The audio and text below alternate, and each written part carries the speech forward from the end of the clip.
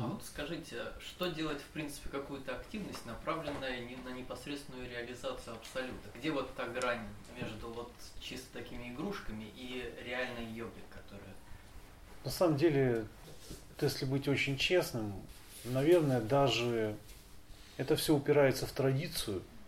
То есть сначала надо понять, что такое традиция, как следует, да, в индуизме. Потом уже легче будет разобраться со всем остальным. Всяких школ йоги, всяких эзотерических там, сообществ, религий всяких. Я думаю, что в самой практике йоги, да, содержится уже цель. У всего есть своя цель. И цель, даже, знаете, я бы сказал так, изучение цели, да, это тоже уже практика в какой-то степени. Потому что люди, они без цели. Или цель недалекая, очень поверхностная цель. То есть в йоге очень много поверхностных целей сейчас в мире. Как это возникло? Это надо очень много обсуждать, рассказывать, как. Понятное дело, что очень много всякого мусора, всяких заблуждений. Ну и сама Индия этим грешит. И надо понимать, что в Индии тоже не все нужно понимать буквально. Даже в самих традициях, настоящих традициях, древних, которые передаются много лет. Иногда представители этих традиций друг с другом спорили, воевали, пытались в уничижительных тонах обрисовать другие школы, других учителей. Эта война, она всегда была между людьми, это люди. Ну, ничего не поделаешь. И, может быть, не было вообще никаких проблем между ситхами прошлого, между тантриками, шиваитскими, буддийскими когда-то. Но люди насоздавали очень много сложностей. То есть непонятно, что там на самом деле Будда говорил. Есть много историй там, что, допустим, все верят, что Будда, он учил традиции об отсутствии я, отсутствии атмана. И это отличает буддизм от индуизма в целом. И идею Бога там тоже нет. Но есть свидетельство, что разным людям он говорил совершенно разное. Но, понимаете, надо как-то выделиться. То есть надо показать, что мы уникальны. И подобрать под себя большую кучу людей. Потому что куча, она всегда вот какая-то определенная, будет отличаться от всех, только если у нее будет какая-то особенность. А ранние учителя, они могли вообще об этом не переживать особо. Ну, может быть, понятно, есть какой-то иммунитет. Даже в организме есть иммунитет для того, чтобы выживать. Ну, может быть, это было как-то иначе. Потом там нет свидетельств, что он, допустим, создавал тантру, тантрический буддизм. Очень спорно это все. И вот много таких сампрадай, да, там шиваитских, там вайшнавских, шактийских. И вы посмотрите, вот если посмотрите какие-то тексты, вы и у Шанкарачари найдете очень много похожего, что встречается в кашмирском шиваизме. Ну вот на Западе говорят, что нет, типа, не было этого. Ну как не было? Вот если покопаться, что Шанкарачарья учил маявать, то есть он отрицал майю. На самом деле спорный персонаж очень. Чему он учил, только одному ему известно. На самом деле все эти учителя это были живые люди или инкарнации какие-то, ну неважно. Ну какие-то возвышенные очень явления. И они бы не стали бы возвышенными, если бы они не были гибкими и живыми. Если бы они были тупыми, да, никто бы этим людям бы никогда не поверил. Их учения не были бы эффективными. Но мир так устроен, что, как я уже говорил, люди хотят контролировать. Вот они создали всякие корпорации. Это дает очень много путаницы. Что такое мокша? Что такое там высшая цель? Поэтому, наверное, понять, что такое мокша, это значит ее реализовать. Потому что где эта мокша происходит? Где эта реализация происходит? В сознании. Если понимание пришло, значит пришла реализация. Поэтому многие учителя, они просто не отвечали на вопросы. Ну, как я могу ответить? Я могу дать эту реализацию и даже дать не могу. Понимаете? Я могу как-то создать какие-то условия для того, чтобы она произошла. Потому что как я могу дать то, что у вас уже есть? Ну, это как бы абсурдно звучит, да? Могу помочь пробудить, раскрыть, вспомнить. То есть это состояние уже есть. Просто оно иногда просто какие-то бывают проблески, какая-то чистота. То есть все мы иногда чувствуем какое-то умиротворение, да, какую-то трезвость, какую-то возвышенность. Но это бывают какие-то моменты. Реализация заключается в том, чтобы вы постепенно вот это состояние увеличили во времени, вплоть до того, чтобы постоянно в нем пребывать. Это будет реализация. То есть вы уже знаете, что надо реализовать на самом деле. Знаете, просто мир очень сложный, много путаницы. Иногда много таких всяких бывает внешних факторов, которые нас вовлекают в какие-то иллюзорные реалии.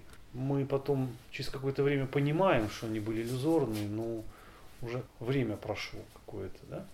Все мы можем сказать, любого человека спросить, то есть были ли у вас ситуации, когда вы чувствовали, что да, надо именно так делать, что мне подсказывала интуиция, что я почему-то не сделал. Да, это тот момент, когда мы недостаточно побыли йогами. Поэтому практика заключается в том, чтобы начинать становиться йогами, начинать слушать себя, начинать действовать аккуратно, но не параноидально. Находить всегда эта середина, она очень сложная.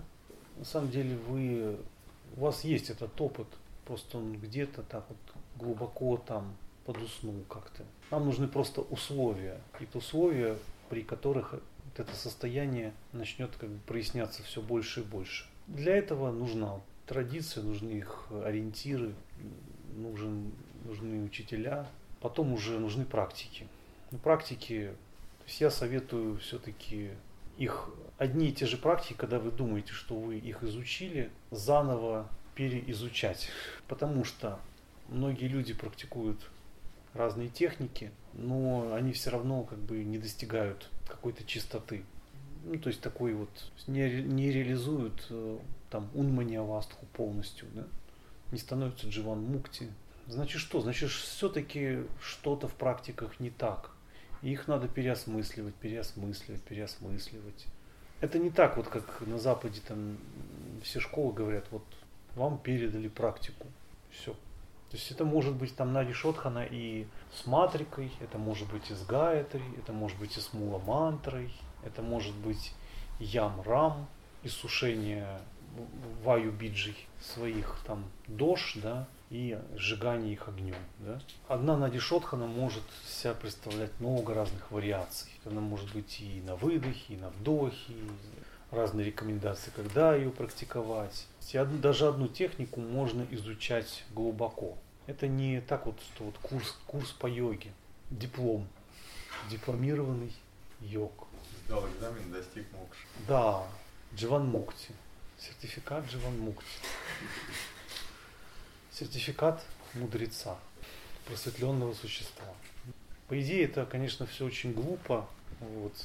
Я прекрасно знаю, что я ничего не могу с этим поделать. И раз уж так сложилось, кто знает, может это новая традиция такая появилась. Раз уже столько людей в это верят, создали эгрегор такой, может быть, станет новый сампрадай какой-нибудь такой транснациональной йогой. Раз такое произошло, пускай будет, ничего страшного. Мы им абсолютно не мешаем. Но они ничего не смогут со мной поделать тоже. Я ничего не буду делать с ними, а они ничего не будут делать со мной. То есть я буду все равно давать те ориентиры, которые считаю правильными. Даже если они будут говорить, что у него нечему учиться. У него нет практик, у него нет системы. Система это то, о чем вы спросили. То есть какие должны быть ориентиры. А как появятся ориентиры? Ориентиры появятся, когда у вас есть хотя бы какое-то переживание, связанное с чистотой. Как оно появится?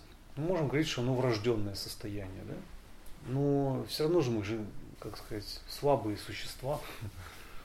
Но мы делаем много ляпов всегда, попадаем в неприятности какие-то. Это нормальное явление. Если мы говорим об обучении, все равно мы перенимаем это откуда-то, хотя бы формально. Если мы перенимаем откуда-то, то это какой-то должен быть очень возвышенный источник, который мы уважаем. Иначе это все не имеет смысла. Значит, все равно должна быть даже не концепция, мировоззрение, ориентированное на то, что должен быть гуру. В свое время, я когда стал распространять традицию, они мне сказали: мы все для вас делаем, мы вас поддержим.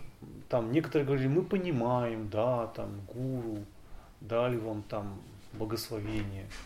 Вот только не называйте себя гуру. Если назовете себя гуру, у вас будут очень большие проблемы. А я, как человек, который любит духовно развиваться, преодолевать проблемы, замечательно, хорошая возможность для развития. Да, проблемы замечательно. Most welcome. Но я им сказал, что нет, ребята. Потому что все равно меня люди потом спросят: а чем вы тогда отличаетесь от других? А, вы нас обманывали? Он говорит: нет, это просто у тебя эгоизм. То есть у тебя гордыня такая. Ты послушай умных людей. Мы на рынке йоги уже не 1 год. Ты не знаешь, что такое ставить палки в колеса. И вот эти ребята, они подумали, что они меня как-то напугают. После того, как там, после индийской тюрьмы, после моих выживаний в Индии. На самом деле, вот гуру в Индии — это нормальный термин. То есть гуру называют просто любого человека, да, у которого любой индиец считает, что можно чему-то поучиться. Чему-то да поучиться. Но они-то этого не знали. То есть они думали, что вот... Я думаю, что гуру это... Я говорю: называйте вы себя гуру, какие проблемы? Ой, нет, гуру это же... Это очень высоко. На самом деле, когда люди говорят, что это в Гималаях, бессмертные йоги, только такие могут себя гуру называть. Но только они этим бессмертным йогам, они нафиг не нужны. Они это прекрасно понимают, поэтому это очень хорошо. Я вот всю жизнь искал гуру, но так и не нашел. Не нашел, да. Потому что нет такого вот бессмертного. Я так понимаю, чтобы быть там учеником Иисуса Христа, то есть нужно иметь уровень апостола. Но они считают, что у них должны свистнуть, и сейчас бессмертные гуру к ним прибегут. Вот так. Вот, и будут там... Пракшивание учить. Научат их ставить клизму. Промывать нос там. Значит, отлично питаться. Правильное питание. То, что покупать в магазинах. В общем, все это на самом деле, надо честно сказать, что людям эти гуру нафиг не нужны. И на самом деле это не моя гордыня. Это просто, мы же себя не называем, почему ты себя называешь? Мы же скромные. И просто в Индии они, это вот естественно, там в Tourist Information можно встретить, там они приходят, там: гуруджи, вам чаек нужно? А он там сидит там за компьютером, там, или там в шопе в каком-то, да, в книжных магазинах там можно встретить, просто человеку, которому можно чему-то научиться. Не обязательно говорить, что там я там садгуру. То есть люди видят самих себя просто.